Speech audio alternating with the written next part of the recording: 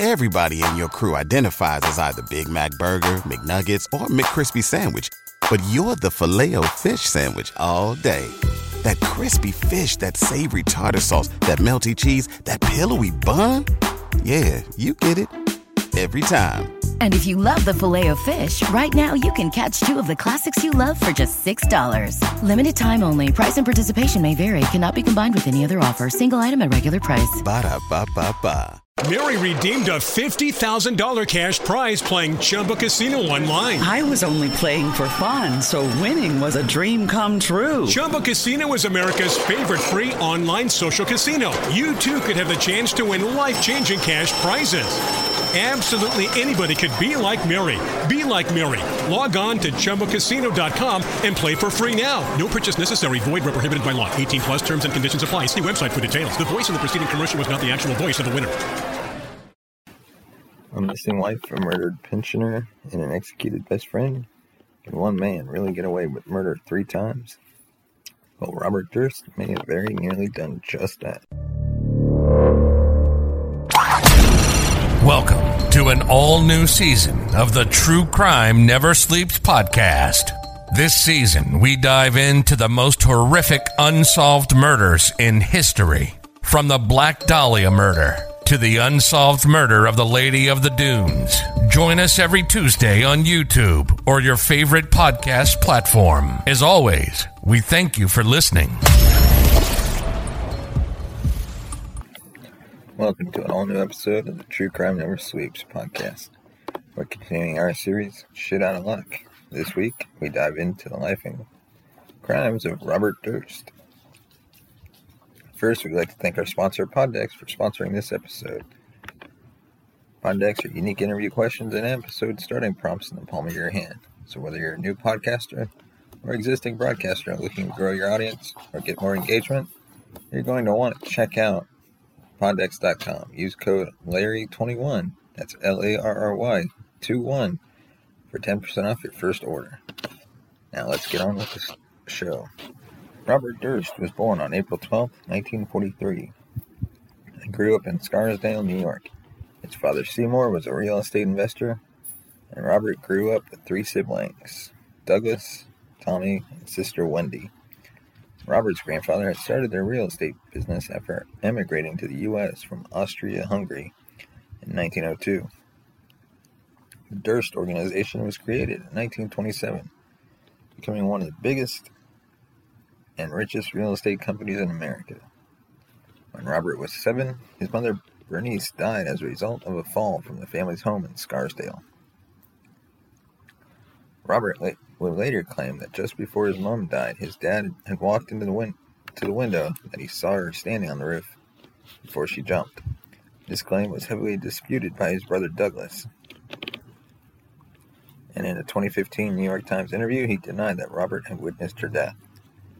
Douglas and Robert had incredibly strong sibling rivalry from being very young, which carried on into their adulthood. Robert went on to Scarsdale High School, and classmates there described him as being somewhat of a loner. Despite this, he did quite well and went on to Lay University, where he got a bachelor's degree in economics in 1965. While he was at university, he became a member of the lacrosse team and the business manager for the student newspaper. Following his studies, he enrolled at UCLA on a doctoral program, but dropped out and returned to New York in 1969. It was during his time at UCLA that he met Susan Berman, who would become a longtime friend and confidant. In 1971, Robert met Kathy McCormick. Kathy was 5'5" and 19 years old when they met. She was pretty, with long blonde hair and brown eyes. She had a big smile and friendly face. Kathy was a medical student at the Albert Einstein College of Medicine in the Bronx, with hopes of becoming a pediatrician. She is described by people who loved her as being spunky and driven, and as genuine as she was beautiful. Kathy had strong values and wanted to become a doctor to help sick children. A friend and classmate of Kathleen's, Ellen Strauss, said that when she first met Robert, he was cold and she didn't like him. Robert had opened a health food store in Vermont, where he had a house, and after just 2 dates, asked Kathy to move there with him, which she did in January 1972. Robert was under intense pressure from his family, with his dad pushing him to move back to New York to work in the family business. However, this is something that his brother Douglas again denies. But whatever the truth was, the pair moved back to Manhattan, where they got married on Robert's 30th birthday. Despite the relatively perfect life which the couple were embarking upon, their happy marriage would be relatively short-lived, with them separating in 1980. On January 31st, 1982, Kathy arrived unexpectedly at a dinner party, which was being thrown by her friend Gilbert Najimy. They noticed that Kathy was upset, and he found it strange that she was wearing red sweatpants to come to a party, when she would usually dress in designer clothes and have impeccable makeup. At one point in the evening, Kathy got a call from her husband, and so she left to go back to her house in South Salem.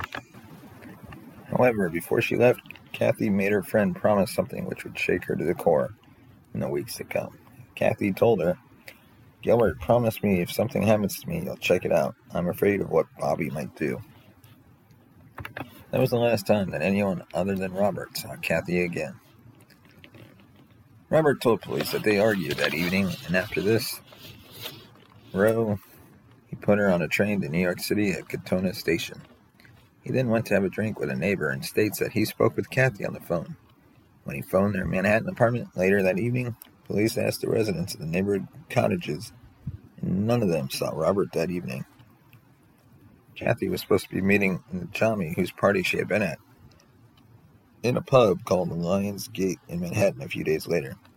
When she didn't show up, they rang the police repeatedly over the next few days to try and report her friend missing.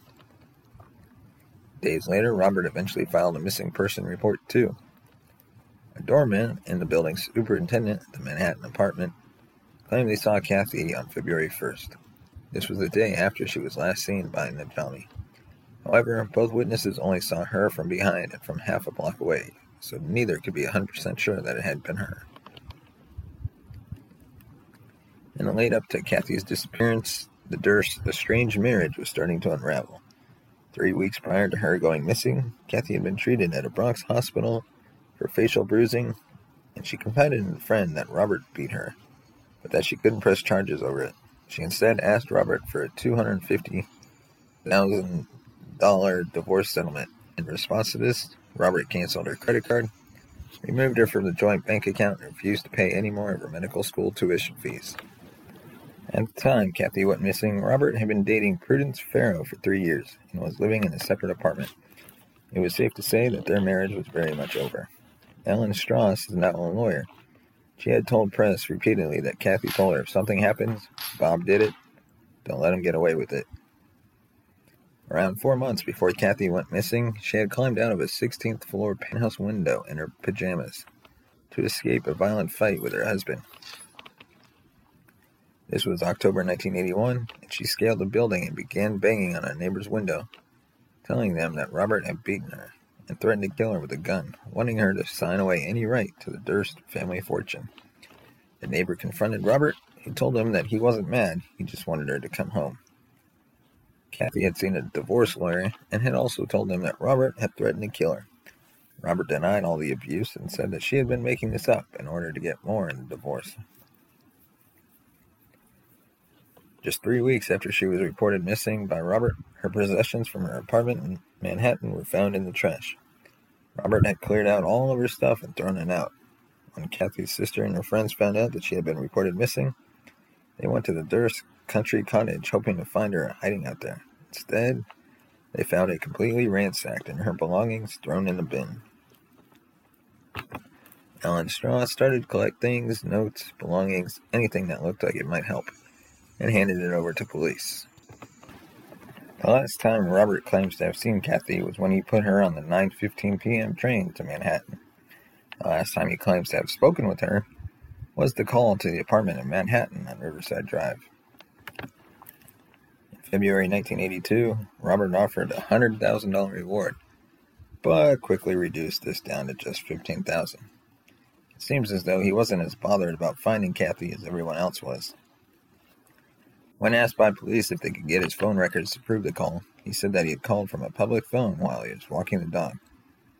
Investigators were kind of skeptical as when they checked, the nearest payphone was 3 miles away.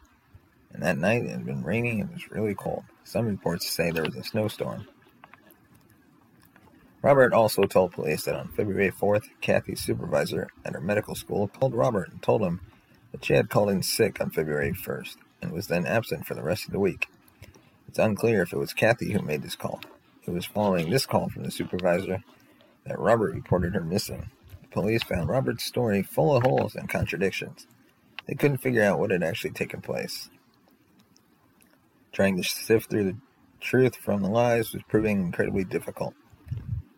Kathy's date of death is actually changed to be most likely the time of her disappearance in 1982 due to murder, instead of the previous determination in 1987 of, quote, missing person. In 1999, New York State Police quickly reopened the criminal investigation into her disappearance. Searching Robert's former South Salem residence for the first time, Ellen Strauss, Kathy's friend and now lawyer, told police that she believed Susan Berman, Robert's longtime friend, knew more about Kathy's disappearance than she was letting on.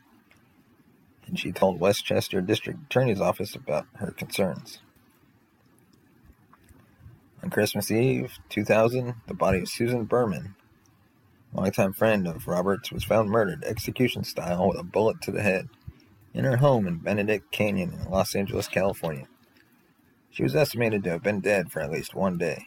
Neighbors had called the police after they realized that her back door was open and her 3 dogs were on the loose.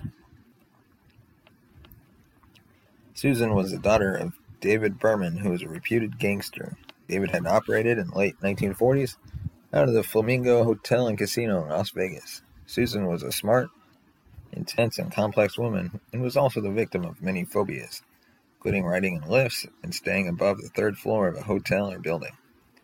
Susan was a versatile writer in many genres, and she was a novelist, screenwriter, and journalist. Just a week before her death, Susan spoke with one of her closest friends, actress Kim Langford, saying, "I have information that's going to blow the top off things." "What do you mean?" Kim asked. "What information?" "Well, I don't have it myself," said Susan, "but I know how to get it." "Well, be careful, for God's sake," said Kim.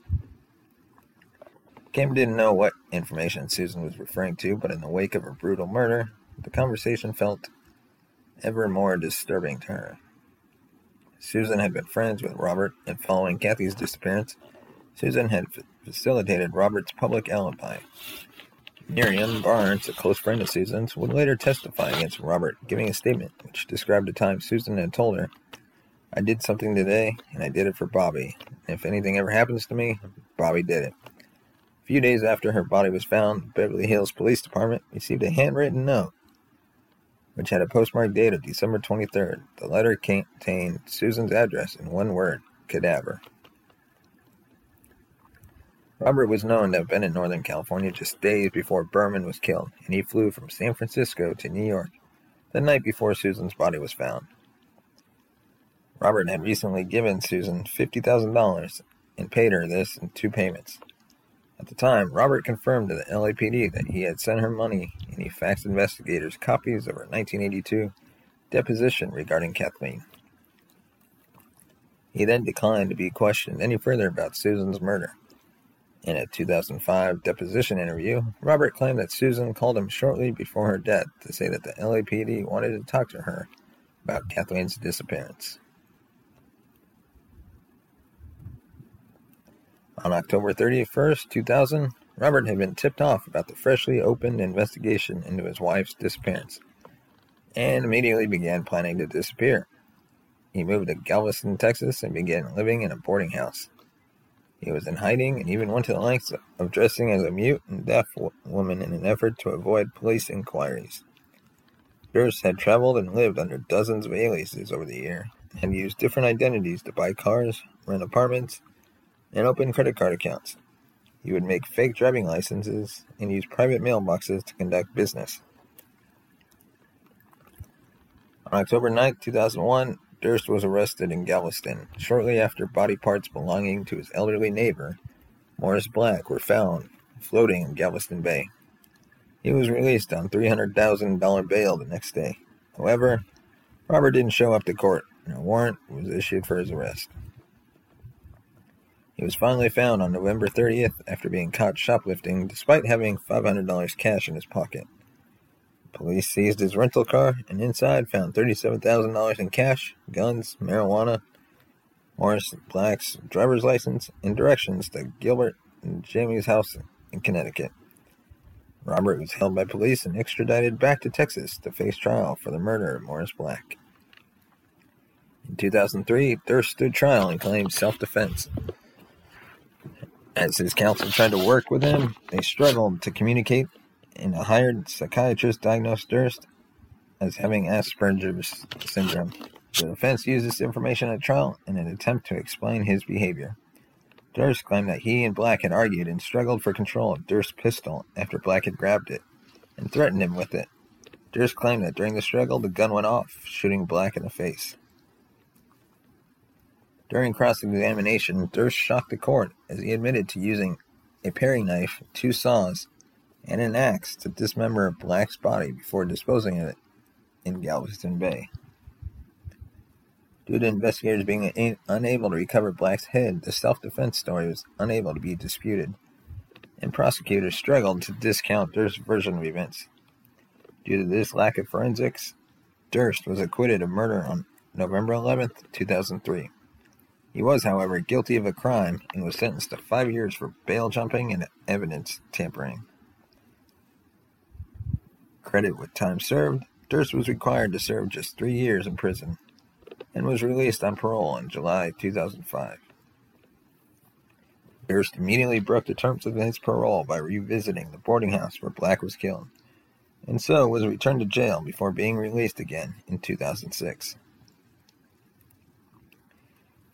A Los Angeles judge issued a murder warrant in relation to the death of Susan Berman, and Robert was arrested by FBI agents on March 14, 2015 in New Orleans, where he was living under another false name.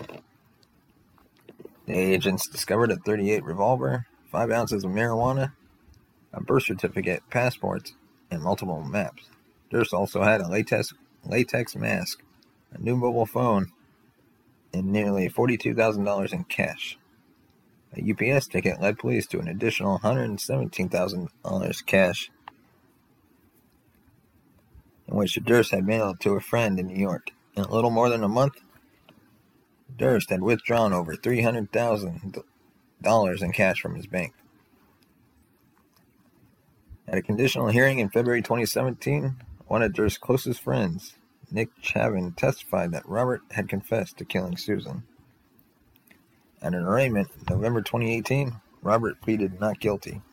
In January 2019, Robert's trial date was set for September of that year, and interestingly, it was decided that prosecutors would be allowed to present evidence from the Morris Black murder trial. The prosecution is expected to link Susan Berman's murder to the disappearance and suspected murder of Kathy, theorizing that Susan, a longtime friend of Robert, knew the truth about what happened to Kathy and was willing to tell all. To keep it a secret, they claimed Robert murdered Susan in cold blood.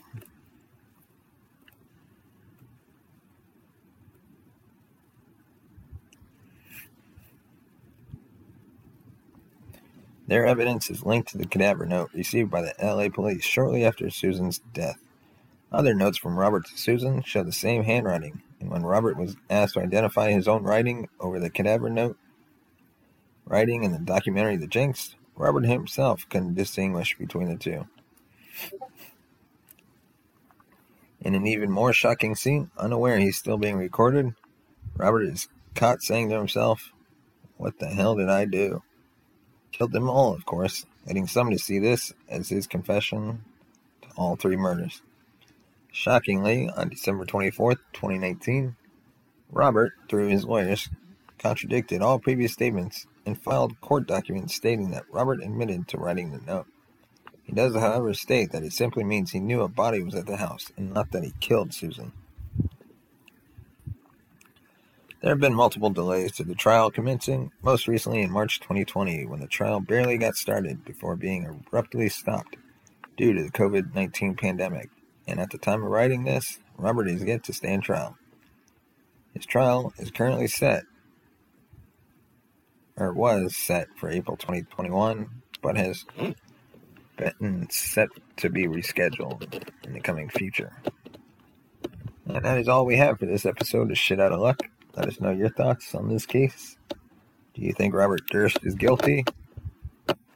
Let us know your thoughts on Twitter at TrueCrimeNS, or find us on Instagram at True Crime Never Sleeps. Thanks for listening, and we'll see you next time. Thank you for listening to the True Crime Never Sleeps podcast.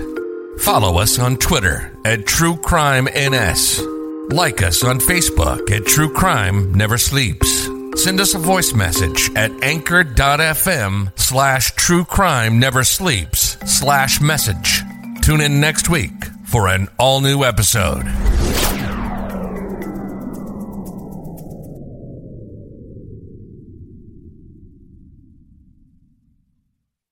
Mary redeemed a $50,000 cash prize playing Chumba Casino online. I was only playing for fun, so winning was a dream come true. Chumba Casino is America's favorite free online social casino. You too could have the chance to win life-changing cash prizes.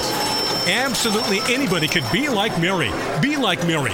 Log on to ChumbaCasino.com and play for free now. No purchase necessary. Void where prohibited by law. 18 plus terms and conditions apply. See website for details. The voice in the preceding commercial was not the actual voice of the winner.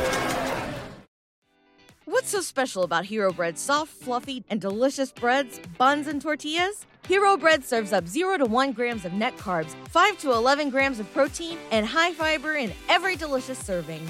Made with natural ingredients, Hero Bread supports gut health, promotes weight management, and helps maintain blood sugar. Hero also drops other limited edition ultra-low net carb goodies like rich flaky croissants and buttery brioche slider rolls. Head to hero.co to shop today. Everybody in your crew identifies as either Big Mac Burger, McNuggets, or McCrispy Sandwich. But you're the Filet-O-Fish Sandwich all day. That crispy fish, that savory tartar sauce, that melty cheese, that pillowy bun. Yeah, you get it. Every time. And if you love the Filet-O-Fish, right now you can catch 2 of the classics you love for just $6. Limited time only. Price and participation may vary. Cannot be combined with any other offer. Single item at regular price. Ba-da-ba-ba-ba.